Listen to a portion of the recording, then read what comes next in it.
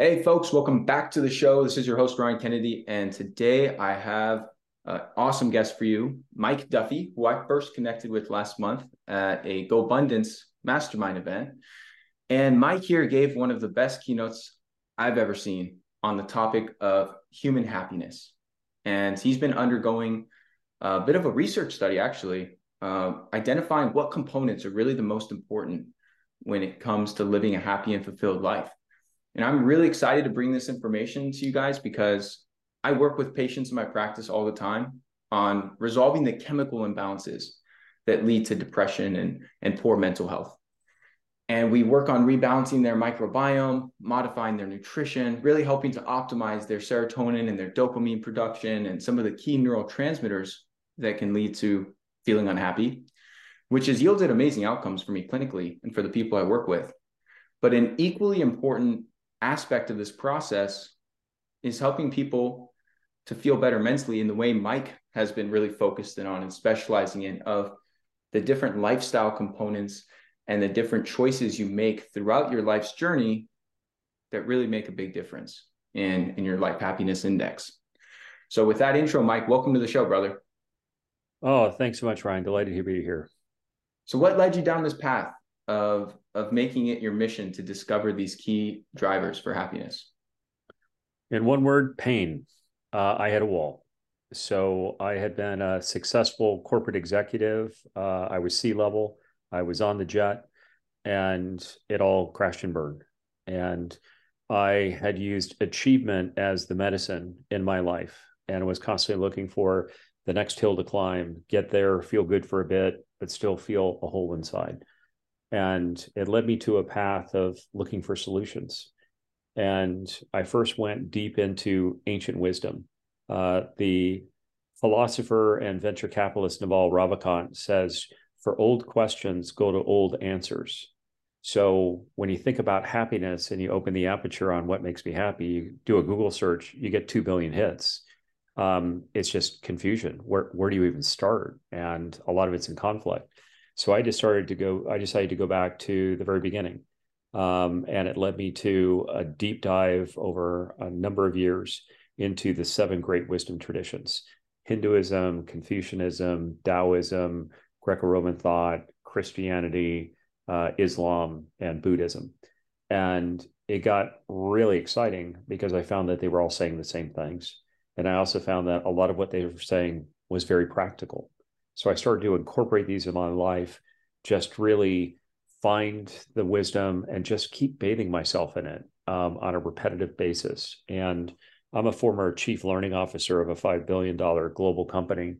And part of the recipe of change of effective learning is reinforcement. When we learn something, typically within 8 weeks, we lose about 95% of the content. And that 5% can stick. You can read a book and something can change your life. Mm-hmm. But the hit rate's pretty lousy. But when you find some things, and in this case, I found these 7 themes from ancient wisdom, and I just kept exposing myself to it. And I ignited this concept of reinforcement, or in learning circles, what we call boostering. That I'll learn something and then I don't need to review it, all of it again. I just need to be reminded of it on a frequent basis. So that had a huge impact on my well-being, took me to a level of serenity and contentment and achievement I had never gotten to before. And then, as you mentioned, I've done a lot of data analysis since then. I've done a lot of interviews and a lot of research to try and surface what are the drivers of happiness and how can we start to apply it. One of the things I loved most about your presentation was that you drew from all these different philosophers, these great thinkers throughout time, because I've been exposed to, a lot of the Stoic philosophers through, Ryan Holiday's work, and I've studied some of these world religions and looked into some of these things. But the way you consolidated all of this into a one-stop shop framework, kind of drawing the best from the best, was freaking incredible, Mike. And I love what you're sharing about the learning component, because I think that's something most of us fall into, myself included, in that you listen to podcasts and audiobooks, you read articles, you absorb information, but at a certain point, it almost just becomes this mental masturbation. You're not actually applying what you're learning, or you're not actually implementing it on a consistent basis. So what is your system, like the brass tacks of your system for reminding yourself of the things that you're learning? So I'll quote Naval again. He said a couple things on reading that I thought were really helpful and kind of liberating.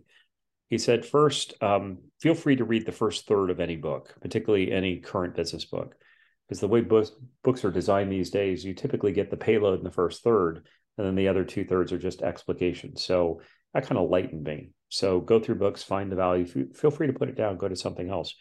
But then when you find something that's gold, he said, better to have 100 books that you go back to again and again and again than constantly search for the new stuff. There's a great quote by a historian I love, Will Durant. He said, nothing is new except arrangement. And when we get to the core of what it takes to be successful, what it takes to be happy, it's all arrangement. So find the source that really appeals to you, that resonates with you, and revisit it. And then more specifically, what I do, it was funny. My wife tried to read a book that I had been through recently. She said, this is impossible. Because when I grab a hold of one of those books that I'm going to read the entire thing, I highlight it, I dog ear it, and then when I get to the end of it, I take all the highlights and I put it into a document. And I now have a Google sheet that has 200 tabs that has each of the sources that have really influenced me. And I have my highlights, just the digested version. So I'll just go back and I'll just bathe myself into it. It only takes a couple minutes to get, boom, back up to speed, that reinforcement, bring it back to full prominence for me. I love that. And is this something you do as like a ritual every morning, or is it just totally random and sporadic? I think morning rituals are critically important. When I do interviews of happiness, I think the people that have a morning practice, they just show up different. They're more composed, they're more serene. And the theory is you can either start your day off reactively. I'm going to read the news. I'm going to do social. I'm going to do emails, and then you're on your back foot. Mm-hmm. And I find carving out time for me personally, it's meditation, it's journaling. I use a technique called morning pages, which a lot of folks are aware of. It's just whatever's in your mind gets dumped on the page. No editing, no preservation for posterity. Just cleanse your mind by getting it out there. And the theory is it primes you to be a creator throughout the day because you start your very morning just creating and getting something out there. And then I'll stack on, some targeted readings, so something new, or I'll go back to my, my spreadsheet or my highlights. God, I love that. I love that, Mike. And I'm curious as, talking more about the topic of contentment. I know you have three methods of finding contentment, which I think is of tremendous value to myself and a lot of people listening to this, because it's easy to always be chasing that next thing and to always be moving the goalpost as you achieve certain things. And there's a balance, right? Because you don't want to be too content to where you're not pursuing things, you're not challenging yourself, you're not growing because you're just satisfied, you're kind of just complacent. But then there's a balance of being grateful and appreciative for what you have and what you've done and acknowledging that. And so that's obviously a constant balancing act in my own life. And I think for most people, of balancing those two ends of the spectrum. I'm curious how you look at this and what systems and methods you found around this. Yeah, I think it's a terrific point, Ryan. So there's a danger of getting blissed out and Yeah. zenned out. And I found myself there in my research. But I said, wait a minute, where did my motor go? Where's that engine for achievement that I always had? Where did it go? And I started to say, am I too old? Did it just go away? Did I philosophize my way out of it? Mm-hmm.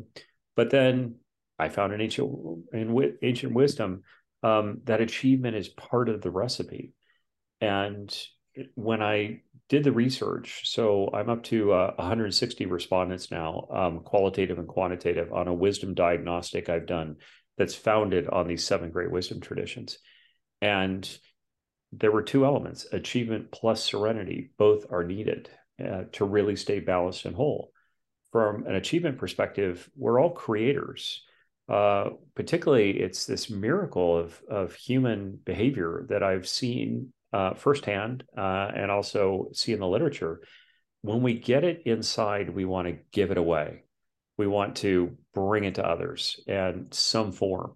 It's just beautiful. And so I think first, getting your insides right, feeling truly content and loving yourself, And I'll cite some of the data from my survey, which has enough sample size that I could do some statistical testing on what drives happiness.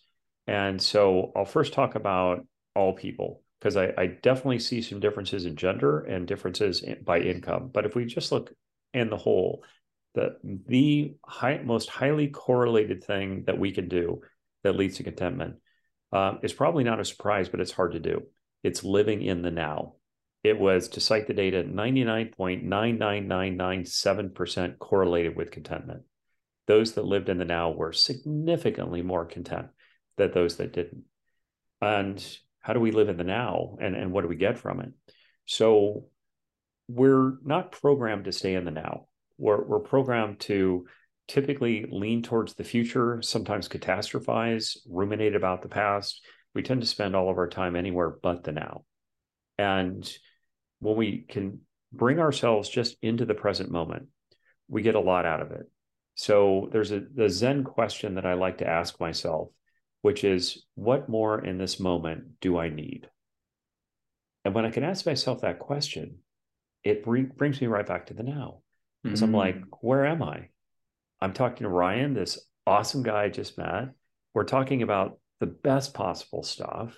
We're in service to others. I have everything I need. What does it lead to? Now leads to gratitude. Now leads to gain. Now leads to appreciation. So I think building a discipline to stay in the now, meditation can get us there. A gratitude practice can get us there. And even simple things like that Zen question, what more in this moment do I need? The other aspect that has really fascinated me in the research is how we feel about ourselves inside. And I do a lot of work with high achievers, and the concept of trauma comes up a lot. It's been kind of stunning to me. And I'm not just talking about the capital T trauma. You were in a war zone, you had a horrific car accident, that sort of stuff. The little t traumas count as well. Just the sundry traumas that we all experience growing up, particularly in our formative years. And a pattern I typically see among high achievers is that I ask two questions. How much does the trauma in your life, and by the way, 91% of people say they've experienced some trauma in their lives. And I ask a two-tailed question. First question is, how does that trauma affect you now in a negative way? And how does it affect you now in a positive way? And I see this fascinating cluster. I see high achievers in particular, they say that it's affected them in a positive way. It's driven their success. And as one person said recently at one of the big GoBundance meetings, I realize now that we all have trauma, that it's driven us to be successful, but now we're successful and we're still left with the trauma. So I see this pattern of it's driven us, but now we're successful and we still have it. So for high achievers, the number one correlated aspect or tool to look at for contentment was healthy processing of trauma, 99.6% correlated with contentment. And these days, I really ask people to honor their trauma. It took me 50 years to do that. It took me a long time to say, it's okay to look back and to look at what I experienced and those wounds and to honor them, because they're still running me. When I was a corporate executive, when I was on the corporate jet, I did change management. My job was to turn the ocean liner of these large organizations. Why was I doing it? I was trying to prove myself worthy.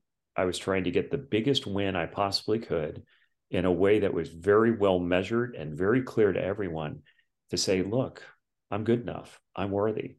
And I just kept going win after win. As I mentioned, it ended up being hollow. So I like to ask people to honor that trauma that you experienced, find specialty resources that there's a lot of exciting avenues in trauma that work at different levels of the brain to go after it. So I think that's critically important, because at the end of the day, having high self-love was another really correlated aspect of happiness, 99.98%. How do I feel inside? When I ask the question on a 1 to 5 scale, how much do you love yourself? I typically hear about a 3. Most people are like, it's a tough question for people to answer.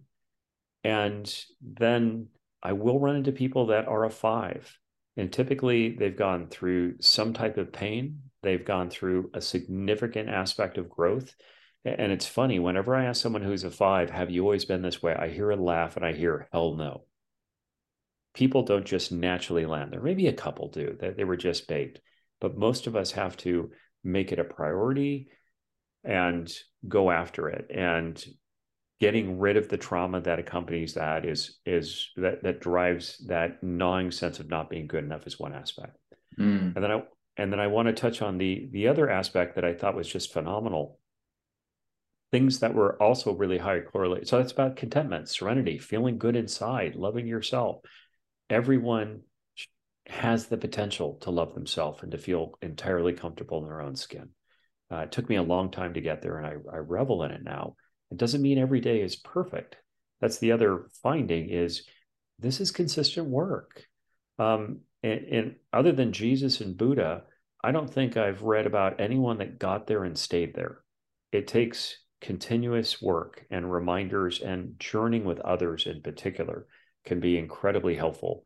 Other people that are bent on self-development. If you're reading the same book, do your own book club, talk about it, be the person that takes the conversation to the next level. So anyway, that's about serenity. What gets really exciting to me is achievement. So two things that popped in the data that were also statistically correlated with happiness were, number one, knowing your talents and potential. And then once you know them, high frequency in your zone of genius. So who am I and what are my real talents? What's my zone of genius? And then how do I architect my life to stay in it? And there's a couple tools that I work with people to do this. First, on knowing your talents and potential, there's a tool from the Japanese wisdom tradition called the Ikigai.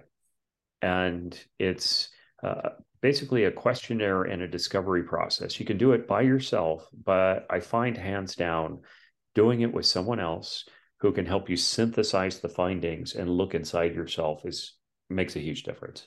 So the Ikigai asks 4 questions, and it's a 4-lobe Venn diagram. And the first question is what you love. Second is, what are you good at? That's your zone of genius. That's where you get into a flow state. That's where you feel great about yourself and your gifts. And then it turns it to, what does the world need? And what can you get paid for? So now I know who I am and what really fires me up, and I get in flow. What problems do I want to go solve? And then how do I build an economic engine around it? So I guide people through a structured process to find those answers.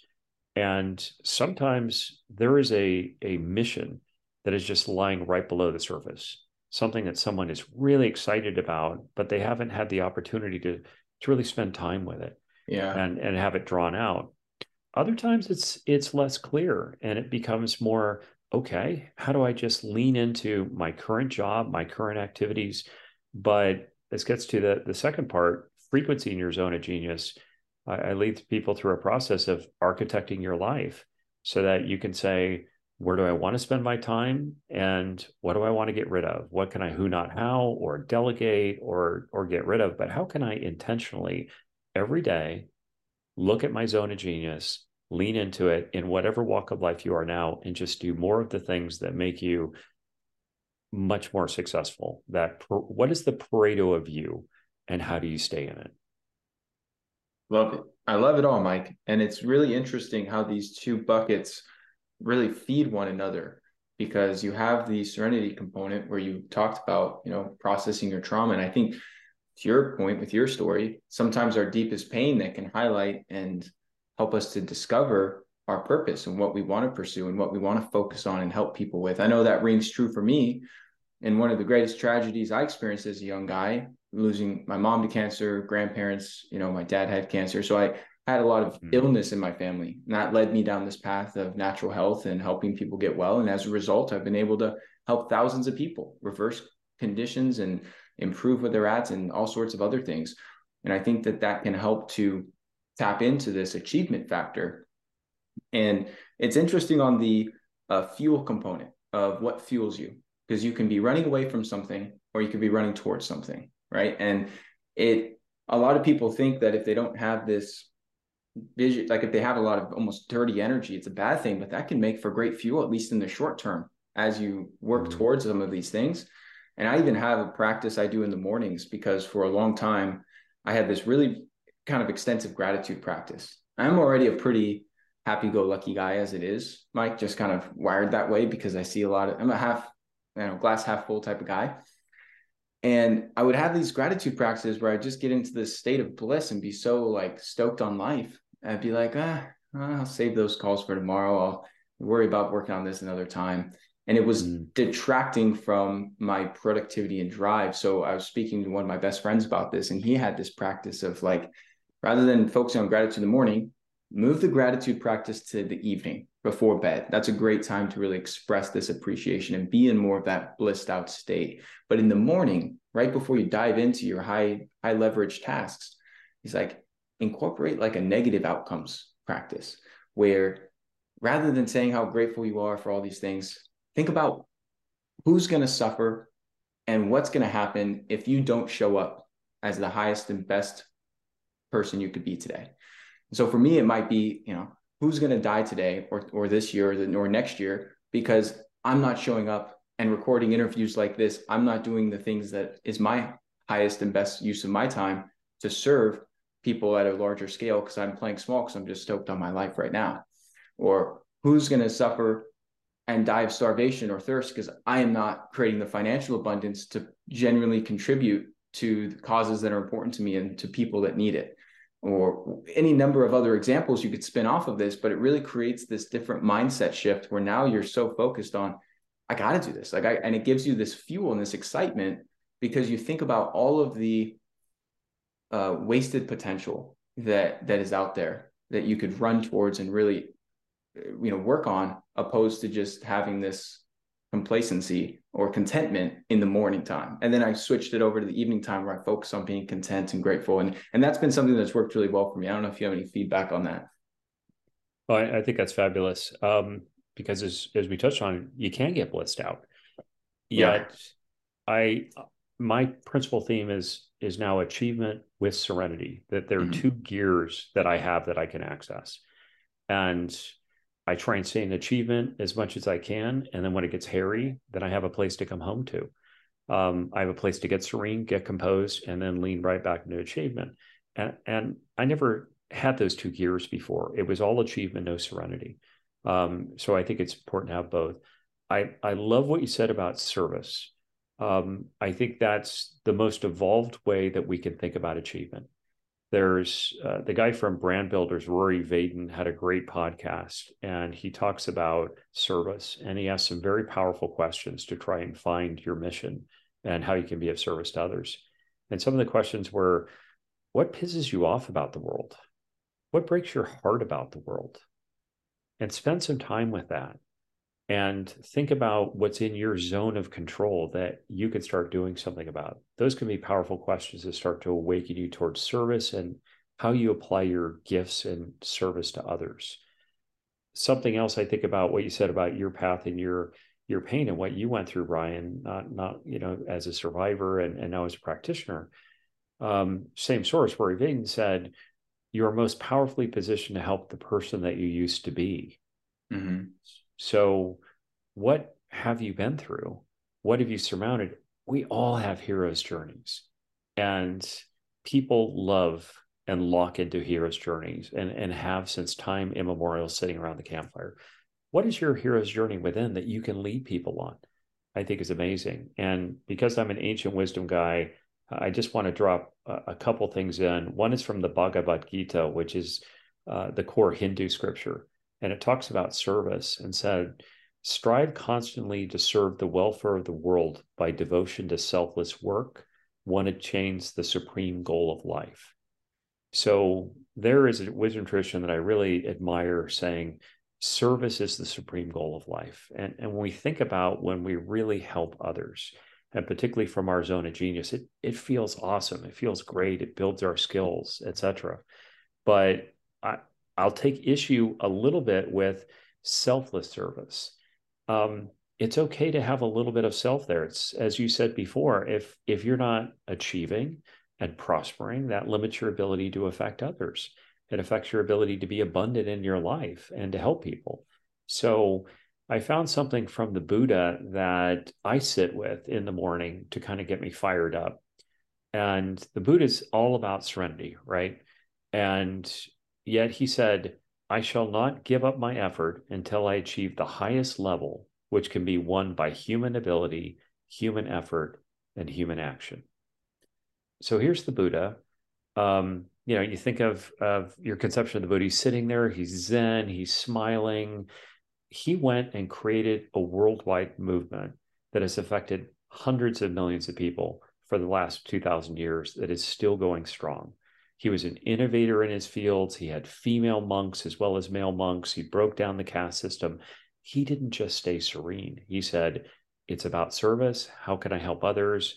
And how can I use all of my skills? As he said, your ability, your effort, and your action in the service of others.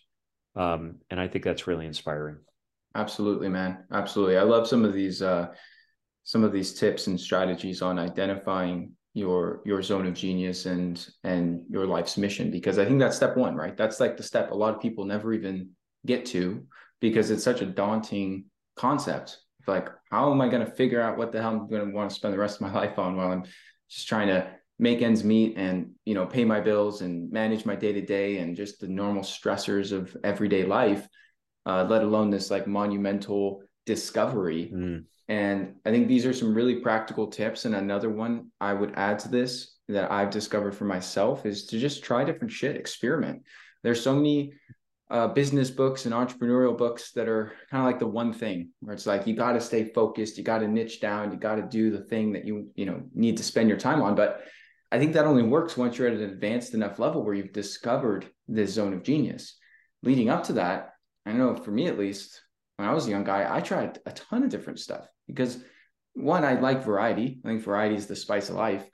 But two, it enabled me to get a feel for, do I actually like this? Is this something I actually want to continue doing? And as I grow and evolve, being willing to make pivots and changes to how you do things, because your preferences and life design that you want for yourself, it changes. So I think that's another thing for people to keep in mind, because it's easy. I'm sure you can speak a lot more to this than I can with your corporate career of making your way so high up in the ranks in your profession and having such an advanced position within your company, and then starting, completely different thing from here, just a pretty wild transition you made. Well, I appreciate that. And you said something I think is absolutely vital, and that is experimenting. Mm-hmm. So when we start to think about our mission, so I want to throw us in the deep end of the pool, and then I'm going to try and rescue us a little bit. So I love this quote from St. John Newman. He said, God has created me to do him some definite service. He has committed some work to me which he has not committed to another. I have my mission. I may never know it in this life, but I shall be told it in the next. And I look at that and I'm like, holy smokes, I have a mission and only I have it. And if I don't figure it out here, I'm going to be told it in the next lifetime. It motivates me and it scares me and it terrifies me, right? It's like, oh my gosh, I got to find this mission. I'm the only one with a mission. Deep down, I think we probably know it's true, but it's scary. It's like looking at the sun. And I think experiments are absolutely vital. I think opening up the space of your heart to say, there is a place for me to be of maximal value to others in my zone of genius. That is possible for me. That is a trajectory for me. But how do I get there? First, stop staring at the sun. Asking yourself the question, what is my galactic mission, is likely not going to be that successful. Sometimes it is, but most of the time it's get a general direction of where you want to go and then start doing the work. And one of the framers I love around this is a very simple framework called A to B to Z. So Z is the mission. It's that shining city on the hill. And I think it's really worthy to spend a little bit of time really dreaming about your future and what you could do. And get rid of the self-limiting beliefs, get rid of the negative self-talk, just say you're not needed right now, and just spend some time dreaming. Think about a really huge Z. And that could be helping others. It could be getting into a different asset class. It could be building a certain aspect to your business or starting a business. Just dream, spend some time there. But then the A to B comes in. I'm at point A, and how do I get to point B? What's the next thing in front of me that I can do that's an experiment that's going to get me closer to it? Get from A to B, feel the agency of having accomplished something, look up, look at your Z, maybe it's changed, maybe it's the same, and then get back to A to B. So I love spending time in that Z, that mission, and then just keep experimenting. And experiments really are close to my heart because I do a lot of experiments these days, and I'll contrast them with goals. So in my corporate career, I worked with a lot of executive teams, and we spent a lot of time on goals. And after a career as a change consultant, I got a little soured on goals. I think, and someone said something recently that kind of really put this in perspective for me. He said, a goal is a falsifiable hypothesis. What does that mean? Well, a goal is, I expect if I do these things, I'm going to attain this outcome. It's a hypothesis. It's all it is. It's our best belief on what's going to happen if we, a series of actions to attain a goal. But a goal can feel really heavy. It can feel heavy if we don't meet it, if we're not on track. But if we say it's just a hypothesis, what do we do with hypotheses? We test them. We experiment with them. And now when I have an experiment that goes south, I have lots of little experiments going on in my life. And when one experiment goes south, think about what a scientist does. Do they get emotionally volatile and reactive when an experiment goes south? Maybe, but most of the time, the scientist says, I learned something here. I am now more knowledgeable and I'm closer to my goal because what was Thomas Alva Edison? I didn't fail 99 times. I found 99 ways it didn't work. And he was in search of that 100th that did. So that notion of just find that mission, that calling, if you can, but just do the work and start experimenting. A recipe for this is a high volume of low risk experiments. Don't bet the ranch on it. Just get moving and feel that momentum. And the last thing I'd say is, get your message out to others. Don't keep what you're trying to do a secret. There's a line from The Alchemist by Paulo Coelho, and he says, when you have a goal, the whole world conspires to help you achieve it. And I love that.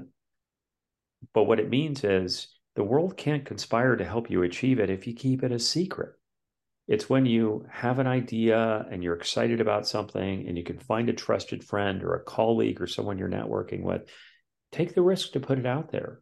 I am blown away by how additive this process is, of how just collaborating with others, particularly in things like masterminds, will give you perspectives and confidence and traction that you didn't have. So get it out there. Talk about your dreams. Talk about what you're doing. That's a real accelerator.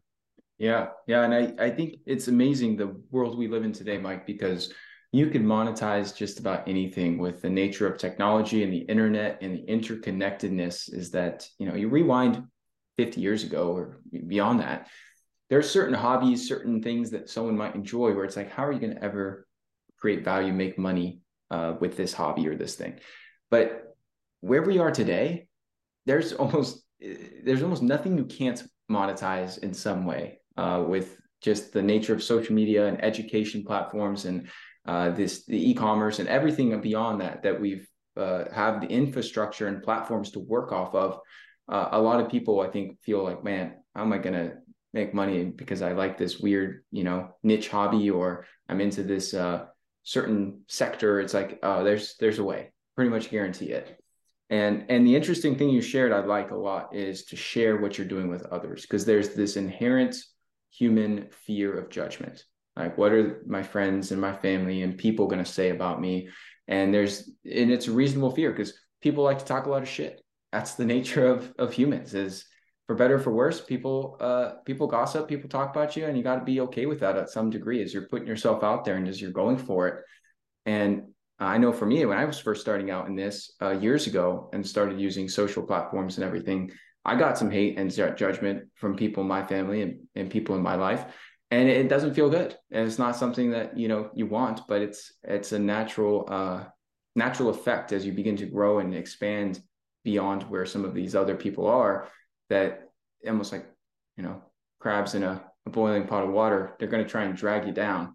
And the interesting statistic I heard recently, someone shared with me at this NorCal mastermind I was at this past week, is on social media percentages. When it comes to social media use, 90% of people that use social media use it for entertainment. They want to be entertained. They want to laugh. They want to see funny memes. They might be entertained by certain educational topics, but that's the primary reason why they use it.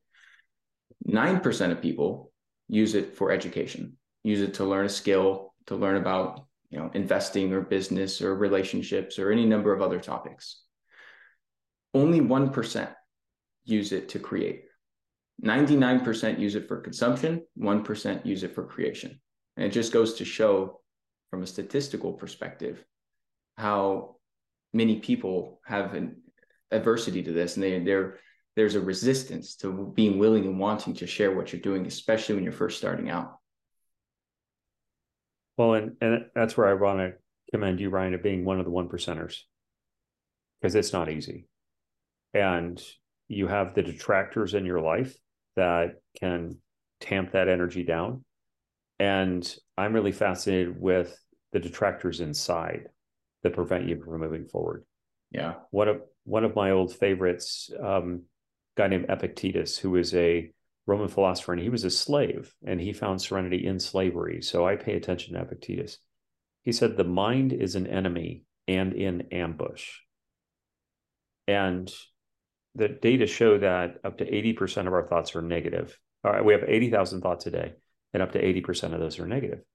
We seem to be programmed to the negative.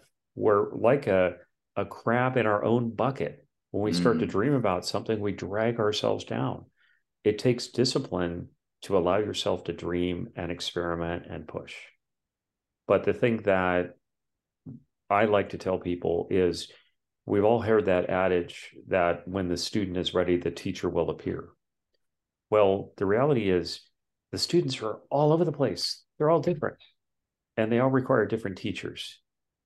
And your voice can be the voice that they need to hear, that is on the wavelength, has the right hero's journey, has the right relatability, has the right tools. And being one of those 1%, I think, again, Ryan, I really congratulate you on those, on being in that cohort. I think that's critically, we've never had these opportunities before, but fighting that enemy within, having the confidence, putting yourself out there and seeing how it develops is super important. Yeah, it definitely is, as part of your own growth journey and learning process.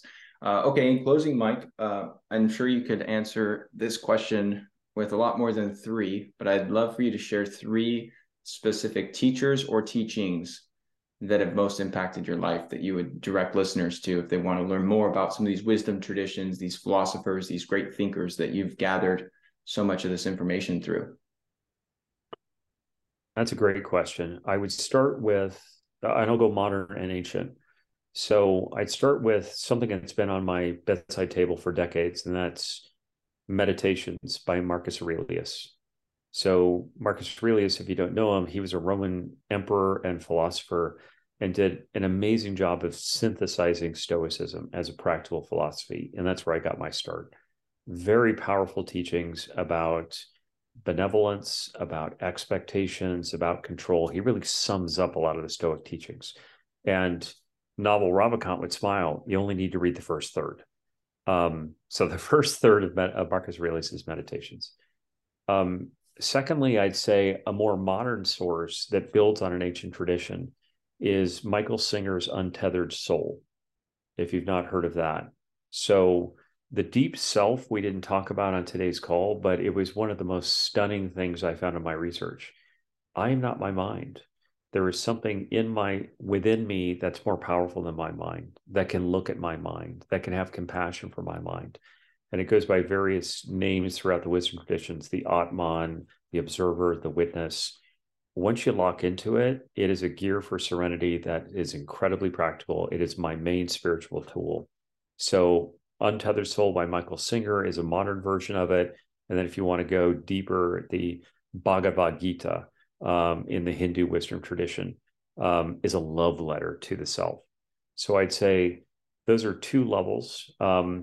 First level, and I mentioned, the three ways to get to happiness. You mentioned earlier, Ryan, I never fully answered it. I'll describe it as top down, bottoms up, and then deep within. So the Greco-Roman stuff, Stoicism, Buddhism, those sorts of things, they're kind of top down. You're training your neocortex, how to react to the world. Deep self is about Michael Singer's Untethered Soul, Bhagavad Gita. How do I find this concept of the self?